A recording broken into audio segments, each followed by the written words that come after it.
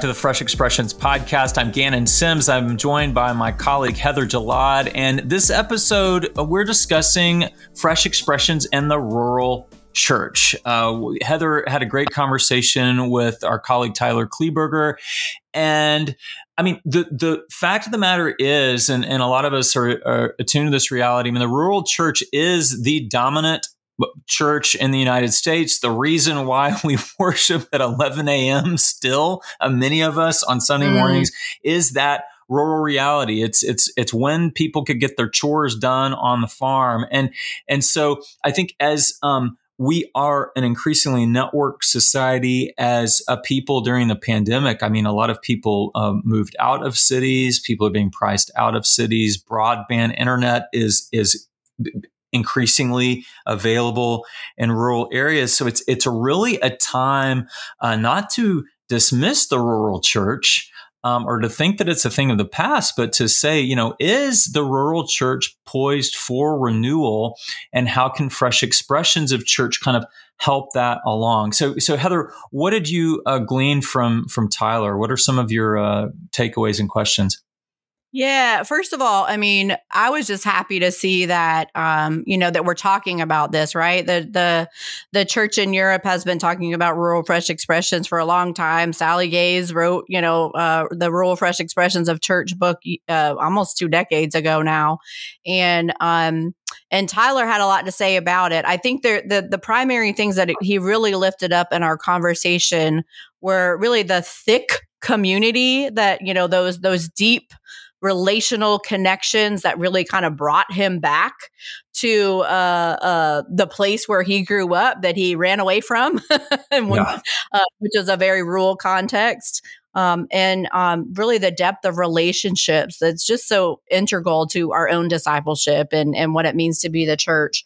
He also really talked about the particularity of the rural context that I think has many things to teach us in the capital C church about what it means to be church in different contexts.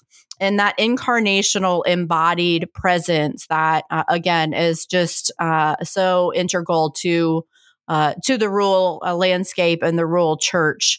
So I really asked Tyler to kind of lift up what things the rural church can teach us. Tyler ended up starting a fresh expression of church out of an inherited model of church called Farmhouse Church that he'll talk about and share about as well. Again, many, many things to teach us in a landscape that is so integral to the beginnings of the church really in this country as well. So anyway, I know that many people will glean much from this conversation with Tyler Kleeberger.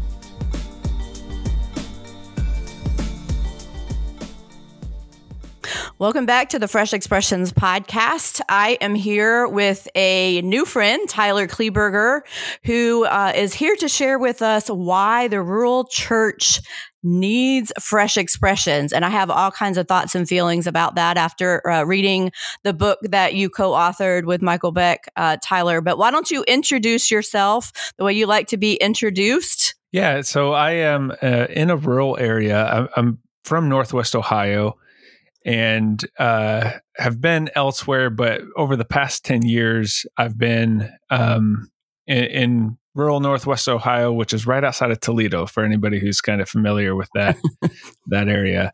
I've been a pastor out here for 10 years now, and have been kind of in the clerical world for a little bit longer than that.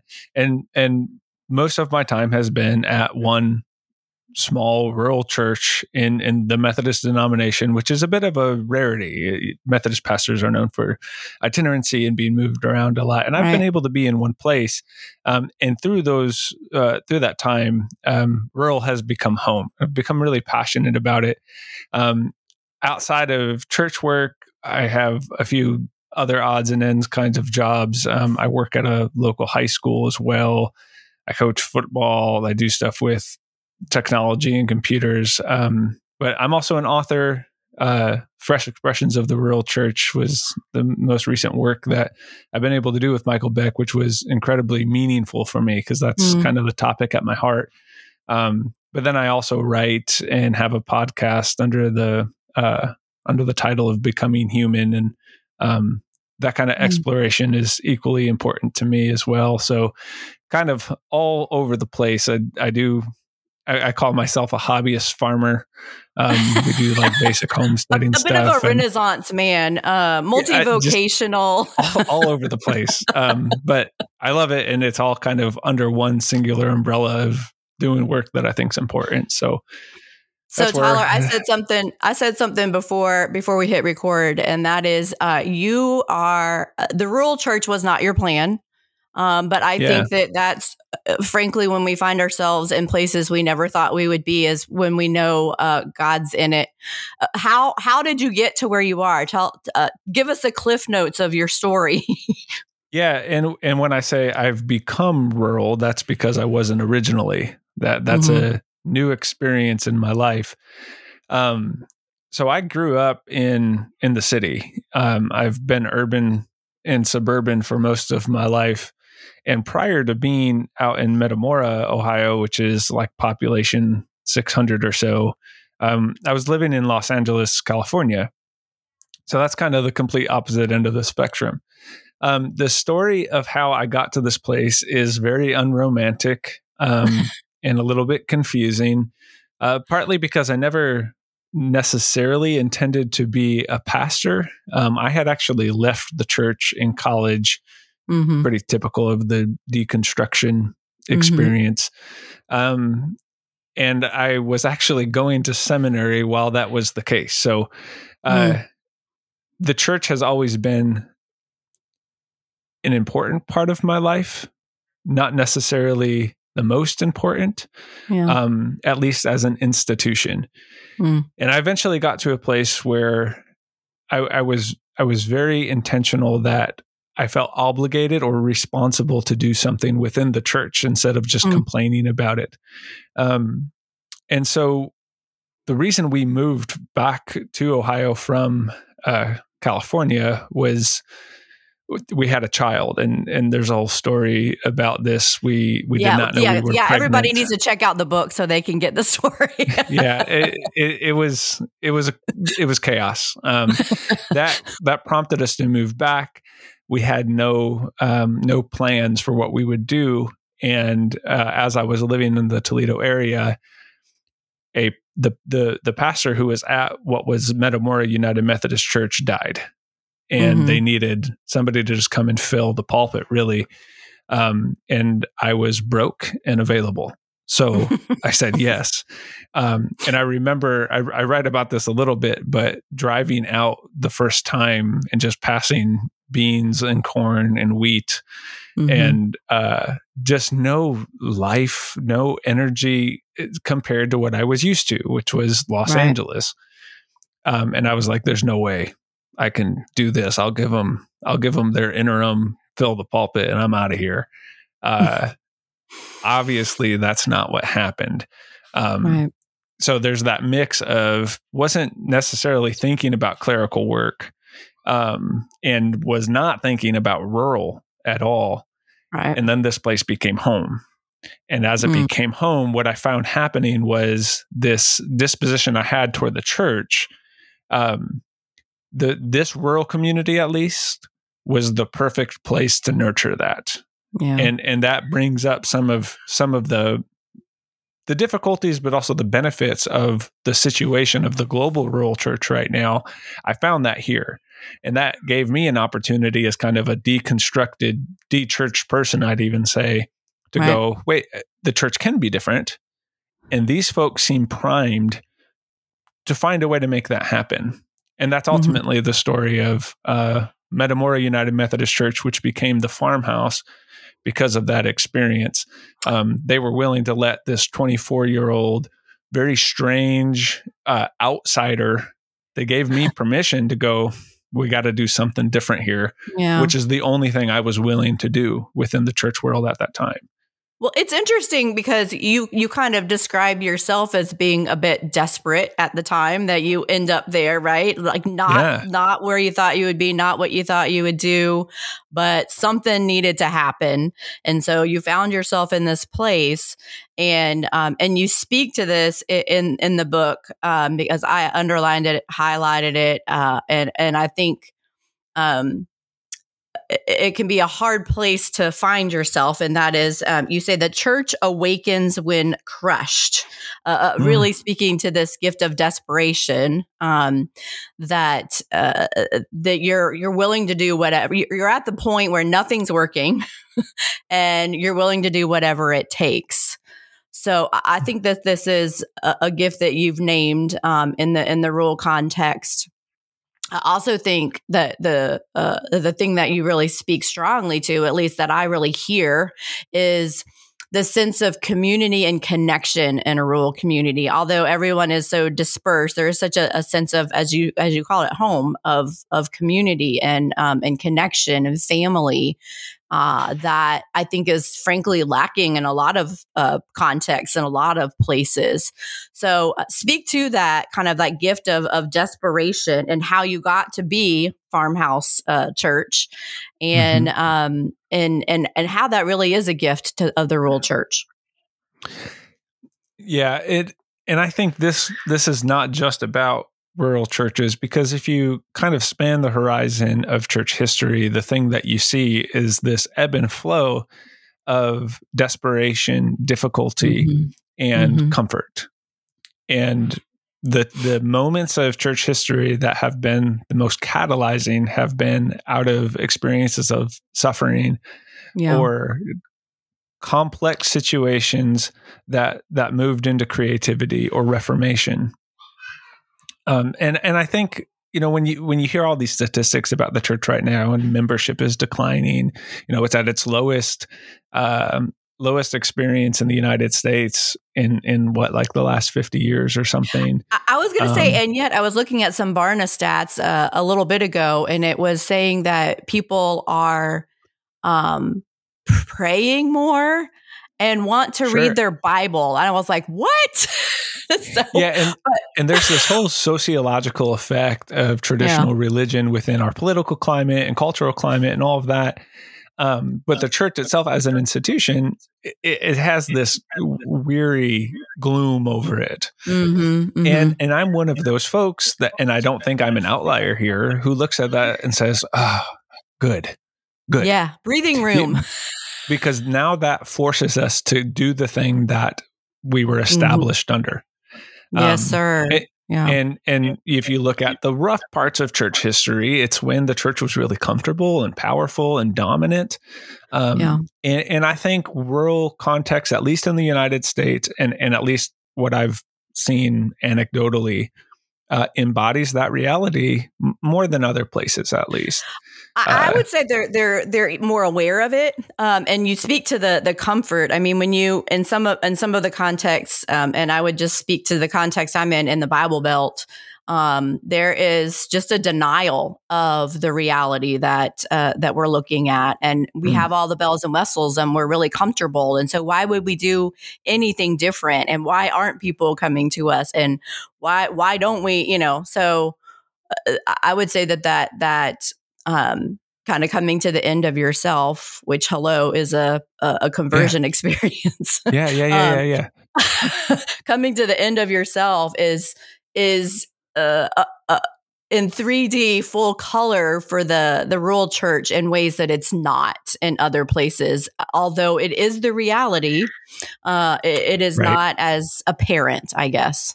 Well, and so Michael especially, but Michael and I both have had experiences within the recovery movement. And Michael really brings that out as this language of complete desperation. That's where it comes from. Yeah. And, there's this issue globally. Rural churches at least some of them, seem to be ones that are primed to be aware of their condition, that our lives are unmanageable. And that's the prompt. That's what allows something to change. I think globally, the church needs an intervention.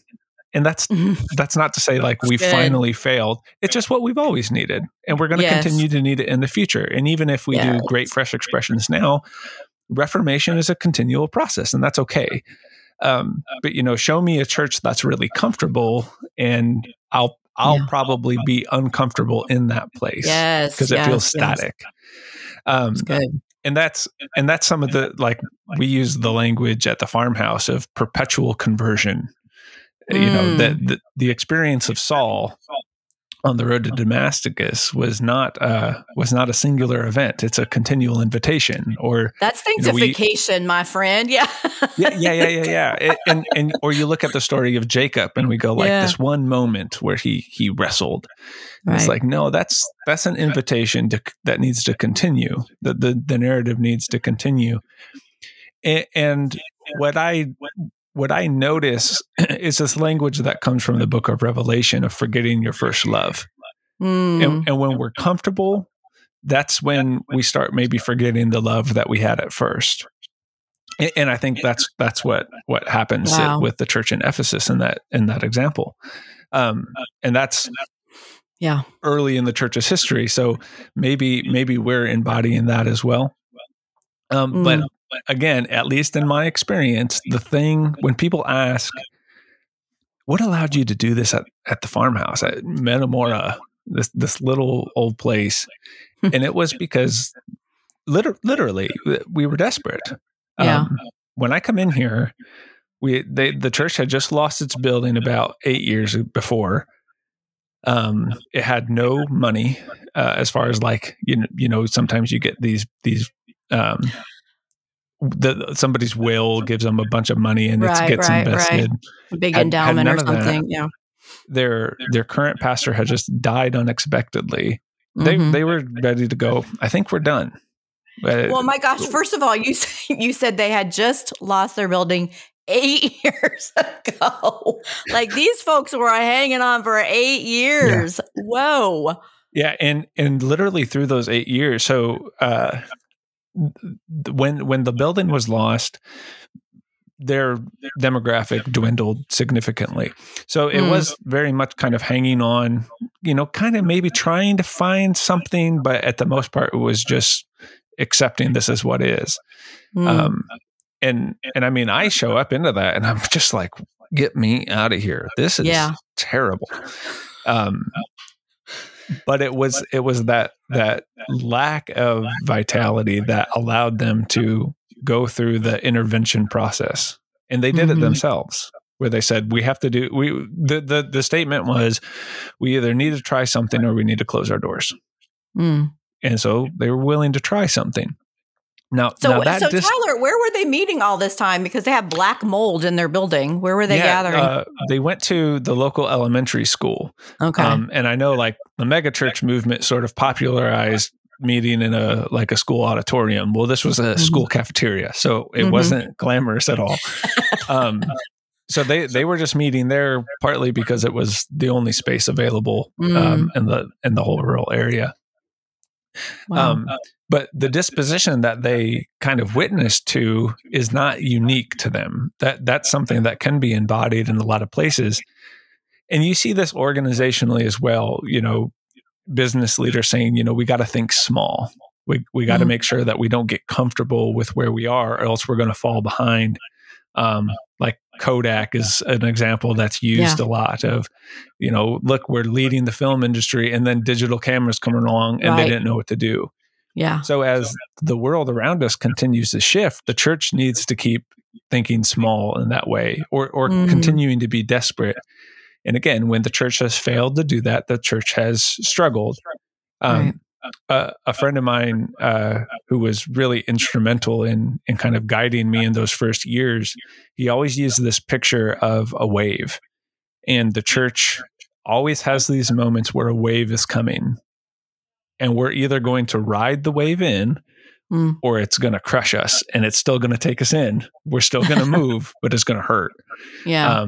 And so if we can have this disposition of sensing the waves and moving with them, we can take what can be desperation or struggle and difficulty and turn it into something transformative.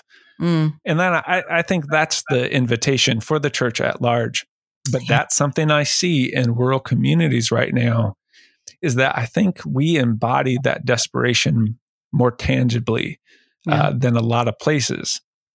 And, I'm not saying rural churches should lead the movement forward, but in a way, we're primed to do that. We're primed to get creative and to explore different opportunities that maybe comfortable churches or larger churches or urban or suburban churches don't have that as much in front of their face as we do.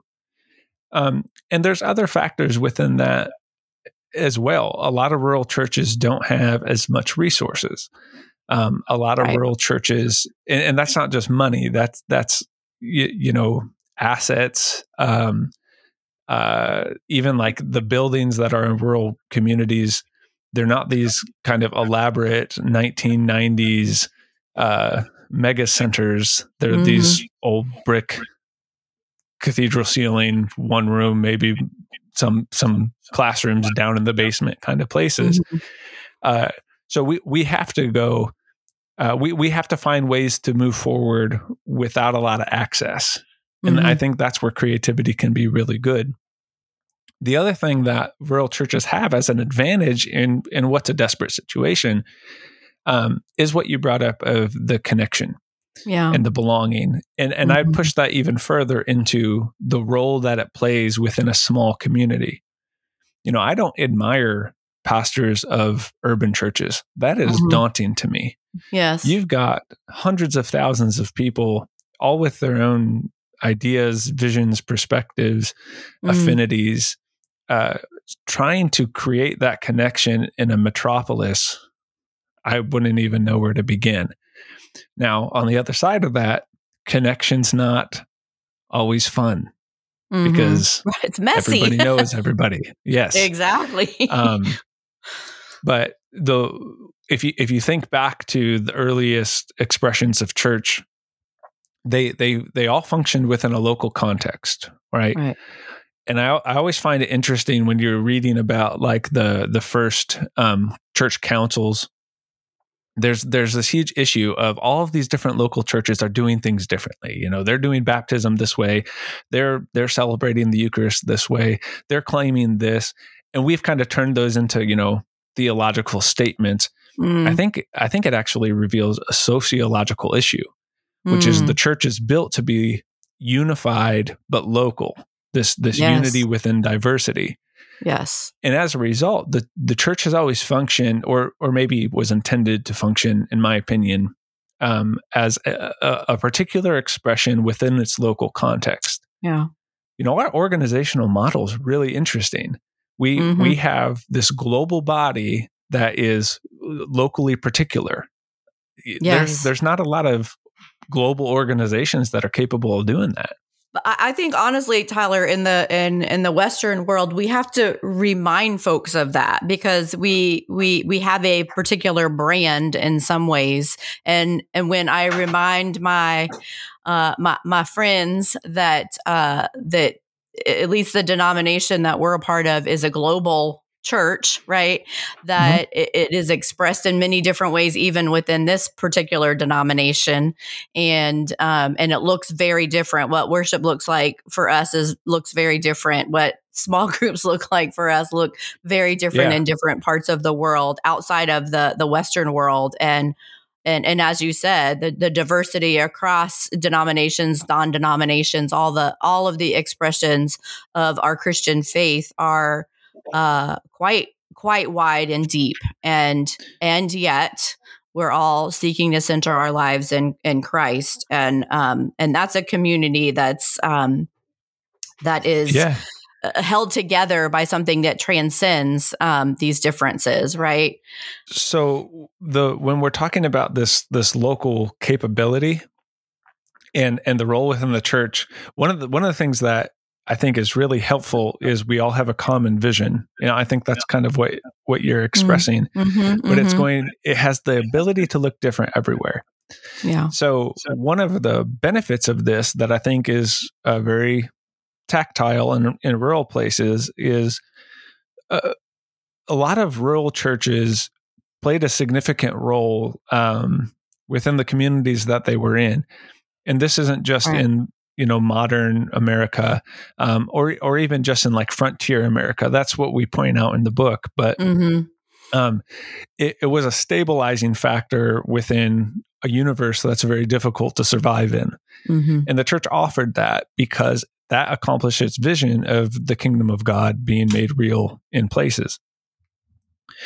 I think that rural churches still embody that more than anywhere else. We're Metamora's in Fulton County, Ohio. We don't have access to great nonprofit needs or like county offices. We have some, but churches still kind of play a role of being at the center of village life. Right. I look at all of these new churches that are starting, at least in the Toledo area, in the suburbs and in the cities. And I find myself going like, what are you responding to? And I'm not trying to criticize them. I'm genuinely going like, man, how do you even figure that out? Because in rural places, it's easy. We look at the needs and the assets that we have and we go, let's do something with it. In an urban context, I mean, maybe you preach really good sermons and attract people in, but or you offer specific individuals sort of a lifeline of space and spiritual growth, and that's all fine. It's just right in front of our face in rural areas, and I think I was going to say what you're naming really is something that's so significant to the Fresh Expressions movement. It's about listening to your community, starting by listening to your community, paying attention, being present, asking questions, understanding what are the gifts of this community, what are the needs of this community, and where can we come together to join God in what God's already doing here. And that really, that is very much the shape, the form of the Fresh Expressions movement, which is why it's a beautiful marriage in a rural context. And right, exactly. Let me add to something with what you just said, because I on one hand, I don't want to be critical of the approach kind of I see in more urban places. I'm just saying the response they're going to have is a little bit more cryptic. People struggling with addiction, people struggling with marriage and raising children. That's all there. Figuring out that response is complicated. And at best, complex. You see people we're going to do a sermon series on it, right? Or we're going to have a small group for it. And that's fine. But when it comes to Fresh Expressions and responding to actual situations and context, rural places, I think, just have it easier because the church still functions in that central role of navigating life.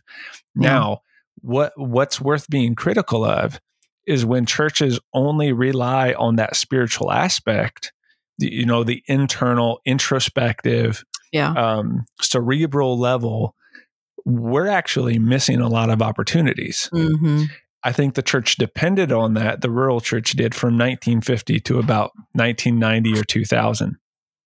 And what you're seeing now is we have to be able to start seeing the larger scope of our sociological reality, which is opening up this possibility of fresh and new ways of doing church. The other thing that has plagued rural churches, and probably still will, and this is something that I'm skeptical of, even when people talk about the farmhouse, is that we have relied on sort of franchising ideas into our local context. Yes. And we get into this a little bit in the book. I'll maybe reserve some of that conversation for that. But that's also not a local expression. And I don't think it's fair. This kind of gets into some of the perception of rural communities is we went, what cool thing are churches doing in the big places? Right. All right. Can we just buy a copy of that and try to put it here? And that actually steals or takes away from what makes rural places unique in the ways that they are. So that kind of response to local is important. And I'm not going to say I don't want anybody to think that our church here has somehow found the answer to this, or that we've even done this right. Yeah. I've had to have conversations with some people about the book. Somebody, they read it and they email me and they go like, give us the answers. You sounds like your church is amazing. Well, it's not. We still have all of the same problems. If you showed up on a Sunday at the farmhouse, you'd be like, wait a second, this isn't good. What is happening? Yeah. And to us, part of that's because it's not the quantitative statistics aren't that important to us. But also we still have the same issues of dealing with human beings as everybody else. And I'm one of those human beings. And sometimes I can talk a really good game and not know how to execute that in reality. And that's still part of the struggle with whatever you're trying to do. And we can get kind of into some of the conflicts or the issues that we've had. Because I think those are just as important as the ideas themselves. Well, before you go there, I think that what I hear you saying is that a lot of how we currently do church is, like you said, you called it franchise. I've related it to colonization in some ways, right? Like it's absent of context, it's absent of that incarnational presence and witness and listening, that embodied discipleship and what it means to follow Jesus and invite other people on the journey with you. But the particularity is so important and so significant. And ironically, it's in the particularity that we actually reach more people, that we're able to invite more people in. There was a great story on public radio probably a year or more ago where there was a gentleman that named Nigel, and I think it was going to be his 50th birthday, and he was in the UK and he wanted to have a party for himself. And so he invited all the people named Nigel to come to his party. And he thought, oh, maybe I'll have like 50 people come. He had like 500 people come to his party, and it was like free for all the people named Nigel. Free drinks. Well, and I mean, I think that says something again about the church as a whole. Yeah. Is we've tried to just cast these really wide and broad nets. And I think at the expense of ignoring the particular. And let's just be honest that churches have budgets and churches within denominations have, I know they don't call them this, but quotas. And I think those things I think that worked post World War II. Yeah. I don't think it's working anymore. Right. And again, that wave, when it crashes, could we figure out how to ride that, or are we going to get hit by it? And particularly what I've seen in rural churches in Northwest Ohio is that they can't afford a pastor salary anymore. Right. And, there's sort of this like, what are we going to do? And it's like, I don't know, look at the first 1,200 years of church history. It's a new thing. And that's one of the things I push against is if you look at, we're saying like all of this change is happening in a church, or even just like the fresh expressions concept, we're not really changing much. In fact, most of the things that we're seeing aren't as useful anymore, or that are just evolving. Those were new ideas, just the way that we do church services. It's relatively new within church history. Yes. So I think that's part of the thing to consider. If we were go back to like how we respond to things, the general thing that we've tried to do well is to, one, just ask the question, what's missing? What's not here? And that's led to a couple iterations of enterprises or ministries, if you want to call them that have kind of become fresh expressions in their own right. The other thing that I would say in that regard of responses and fresh expressions as a whole for rural communities is you're not necessarily starting something that's going to be eternal. There have been things that we did that were immediate responses to something that lasted a couple weeks or a few months, and then it was done and its season was over. And that's okay. But the biggest thing that we've seen that I think we have done well is by creating third spaces.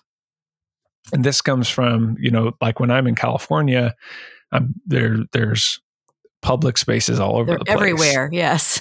The weather's also nice, so you're outside more. But again, the one thing that we noticed was a huge lack in California was the connection. There's this huge transient culture, right? Right. And so while we lived in California, we yearned for connection. When we came out here, we saw connection was really important, but there was nowhere to do it. We've got the public school district, which is a very public space. And then you've got, the local tavern and the diner. But there's no third spaces for people that kind of sit between the private and the public. Yeah. One of the problems for us not being from here is we were not brought into the private spaces. And that's one of those issues of messy human beings who know each other. There's problems with that. And so we just tried to create a third space. And this is one of those things that if I were to franchise something out to rural communities in the United States, it would be, you have to think about how you're using your building and the architecture of your building and the design aspects that are communicating something in your building. And one of the things I think we did well, so we were in the elementary school cafeteria, and eventually we we made usable this old chicken coop on a proper piece of property that the church kind of happened to own but didn't do anything with. That led to such significant change for us that we were able to build a larger version of that barn kind of right next to it. And when we did, we said, we are going to use language that this is not our building. This is our community's building. So when we have a church service here, we're using the building in the same way that somebody else can use the building. And it just became important for us to keep making very public spaces within within the barn itself. That has become significant, if for no other reason than there's people who go like, I was able to get my family together in a place where there's been no options for that in the past. Right. That's not like this huge quantitative win. I don't have anywhere to put that on the annual reports for statistics, but that was a good moment for somebody in our community. Is that okay? Is that enough? Now, we still have the problem of people within the church not liking that we don't just take ownership of this. Yeah. But that's been one of those responses that I think has been helpful. Food access has been another. Creating spaces for conversations has been another. There's been different iterations of this throughout time, but here we are sitting in 2022, and just in the past few weeks, our community's been talking exponentially about like, what's the next thing? What else do we have to respond to? And we haven't slowed down, which I really love. Wow. Yeah. We just keep asking these questions because the fear is that disposition of desperation will turn into comfort.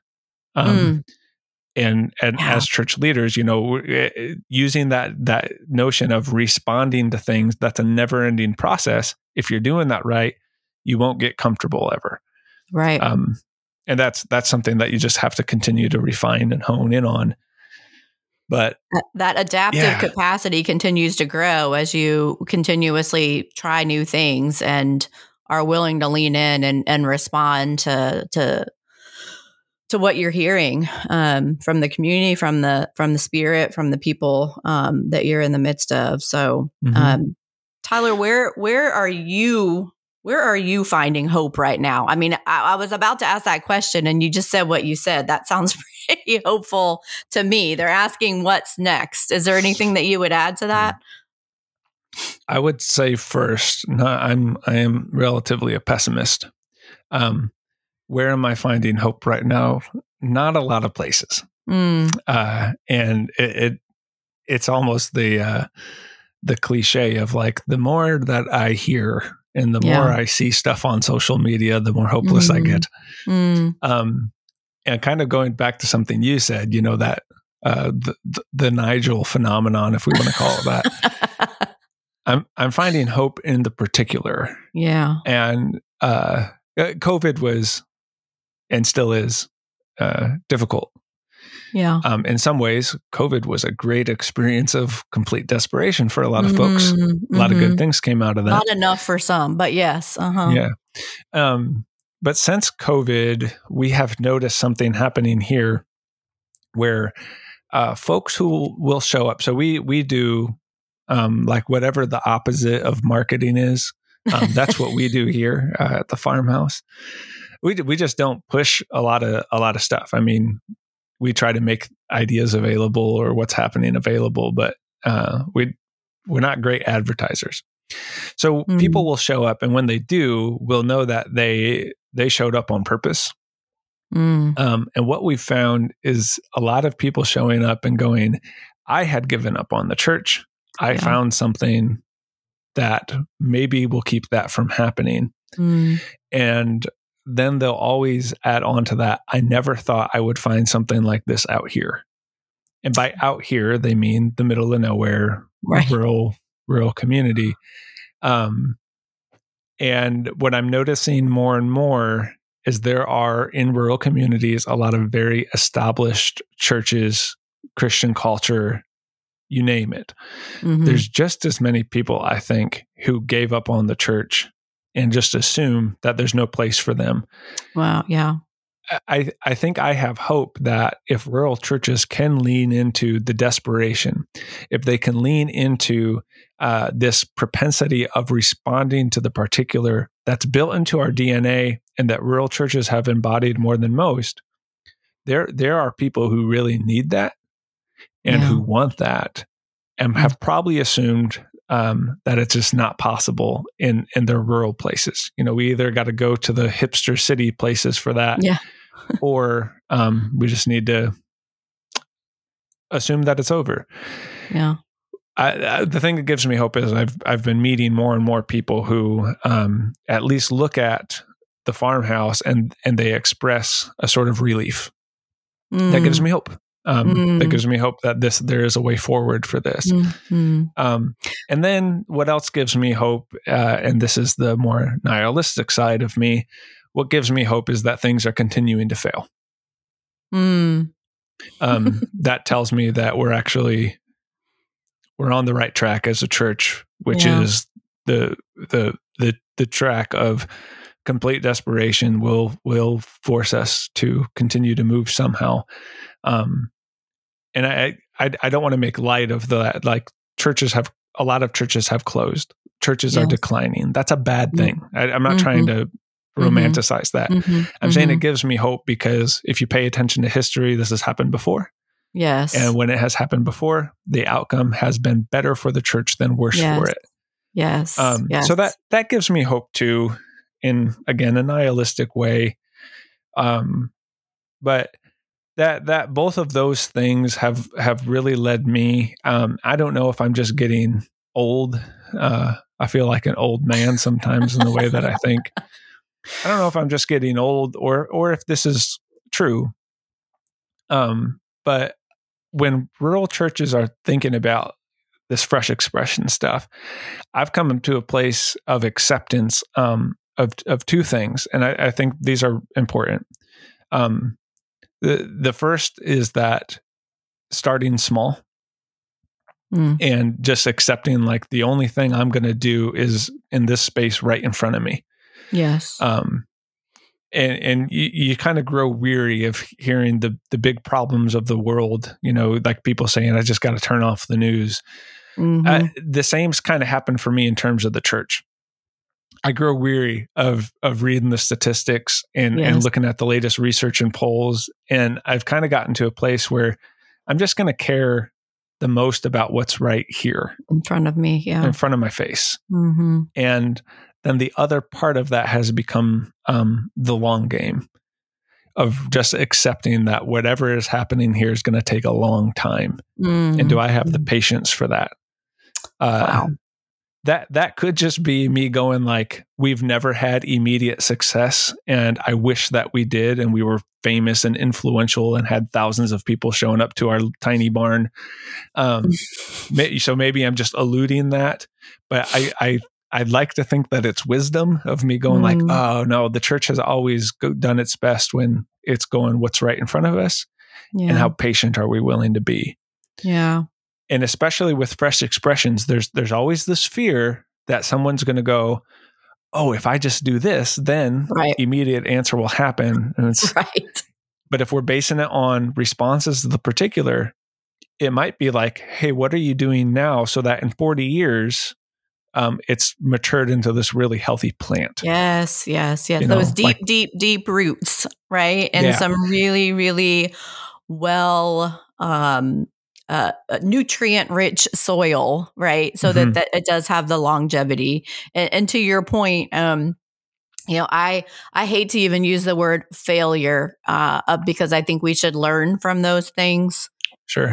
And unfortunately, I think we've kind of mastered we'll just try harder and do better instead of embracing the failure, learning something from it and trying something different, which you kind of spoke to the iteration that I think is necessary, and the willingness to say this doesn't have to go on forever, that we can try some things for a little bit of time, and in the confidence in knowing that obedience to God and what God's asked us to do is going to bear fruit. We might not see it, but God doesn't waste it. That's for sure. Yeah. And I think with when you're thinking about like, okay, so what should we do? I just think our culture has handed us this metric of success that one might not be sustainable. And two, I don't know that it has a lot to do with the nature of church. Yeah. And doing something that's just really healthy for one person, that's still worth it. That's still good. Or doing something that's might not be like the sexiest thing, but is still really meaningful. That I don't think there's anything wrong with that. And in fact, I would probably say like that's probably better. One of the suggestions I give people, like they're trying to go, all right, what's something we can do? How do we come up with something? And I'll say, just think of 10 people and start with, what do those 10 people need? How do we interact with those 10 people in a meaningful way? And the example I use is Farmhouse Sabbath, which that's kind of become our biggest, what people think about when they think about the farmhouse or fresh expressions here. Farmhouse Sabbath started with my spouse and I inviting 10 people over just to hang out with them. And we were like, this is really fun. We should do this again next month. We just started doing it every month. And eventually it became this thing. And there was also sort of this mourning process where my spouse and I were like, oh, this isn't ours. This is the community's now. Yes. And we kind of had to let go of something that was really great for us 10 as it grew and grew and grew. So start with 10 people in mind. And if the only thing that happens is there's this healthy expression for those 10 people, that's still yes, a win. Sir. Yes. But yeah, that's kind of side by side of like small, long game. Those are the things that are kind of sitting with me the most in response to the hopes that I've seen, which are I've seen people genuinely find relief in this moment of desperation. And I think the desperation itself is going to force the church, unless we ride the wave, it's going to force the church to do things differently. That's good. That's good. Tyler, is there anything that I haven't asked you or that you haven't gotten the opportunity to say that you want to kind of close us out with? Well, I wrote down some things before we started, and I'm realizing that we didn't get into any of those things, which just means there's a whole lot else. We'll have to have you back another time. Yeah. I will say, I think it's really important for rural churches to think about what's happening in their places, and not just in terms of like responding to needs. I think we need to be really honest about the sociological transition that we're calling rural decline with popular nomenclature, but we need to be honest about what's going on in rural communities. And rural churches, so when Michael and I lead sort of like these workshops or trainings, we'll always begin with, let's just step back and name the essence of what the church is. And I know this is kind of a fresh expressions technique in general. Yeah. Rural churches really need to do that, because you have people who for their entire lives have been in the church, and it's been one form of church. And that is, this isn't being critical of them. That is all that they know. Right. And now that the reality of church is changing, that feels like the church is actually losing something. We need to do better at our sort of formation of, okay, but what is church? So can this actually be an expression of church, or can we do this way? And it's this whole thing of separating the containers from the contents, right? But we got to know what those contents are to know if our containers need to change or if they can change. That's good. And then the other thing that that we really push, we spend a significant amount of time on this in the book, is there seems to be two main forms of this, which are formation and transformation. And right now, most churches are only focused on formation, and it's questionable of whether or not they're doing it well based on biblical illiteracy as a whole. But we can't forget that transformation is the point. Our formation is for the transformation. And we have used this metaphor of being thorn bushes. And I guess I would just shameless plug, like, oh, if you want to know what that is, you're going to have to read the book. But that has become the central motif for us of, okay, if that's what we are as a church, now that opens up, we can be doing all sorts of things now. That's so good. Just going back to the basics, And we've talked a lot about that in this conversation. Tyler, I appreciate your time so much. I know everyone will really, really appreciate what you share in Fresh Expressions of the Rural Church and what it has to offer. And I think it will be the seedbed. See all those. Yeah. It's so It'll be the seedbed. It'll be the seedbed for many conversations and fruit for years to come. So thank you so much. And it's been great to have a conversation with you. We will link the book in the show notes. Tyler, what's the best way for folks to get a hold of you? I hate saying this. I have a website. That's my name. So tylerkleeberger.com is actually the best way to contact me if you want. The Farmhouse also has a website if you want to see more about that. That's thefarmhouse.live. Facebook, Twitter, Instagram. All the things. I'm not very active on there, but if you contact me on there, I will see it. Okay. And then I'll just say there's some different workshops coming up online that are available. I know the West Ohio Conference of the United Methodist Church is having one in November. Michael and I have a couple others kind of scheduled. And if you want to kind of make sure you see some of that on Facebook, there is a book community for this concept that's kind of turning more into a rural church conversation place. Yes. So feel free to join that, and you can kind of keep up with anything going on with the Fresh Expressions of the Rural Church book. Thank you. Thank you so much, Tyler. And we look forward to getting to talk with you again sometime soon. Awesome. Thank you so much. Fresh Expressions is a worldwide movement of everyday missionaries who want to see churches thrive in the places we eat, play, work, and yes, even in our traditional churches. To learn a simple 5-phase process for starting a new expression of church, go to freshexpressionsus.org/how-to-start. The Fresh Expressions podcast is hosted by Gannon Sims and me, Heather Jalad. It's edited by Joel Limbaum and produced by Kathleen Blackie and Chris Morton. Our national director is Dr. Christopher Backert. If you've learned something or been encouraged by this podcast, please help us spread the word. You can give us a review on Apple Music or Spotify and share this episode on social media. Now, may God be gracious to us and bless us and make his face shine on us, so that God's ways may be known on earth, your salvation among all nations.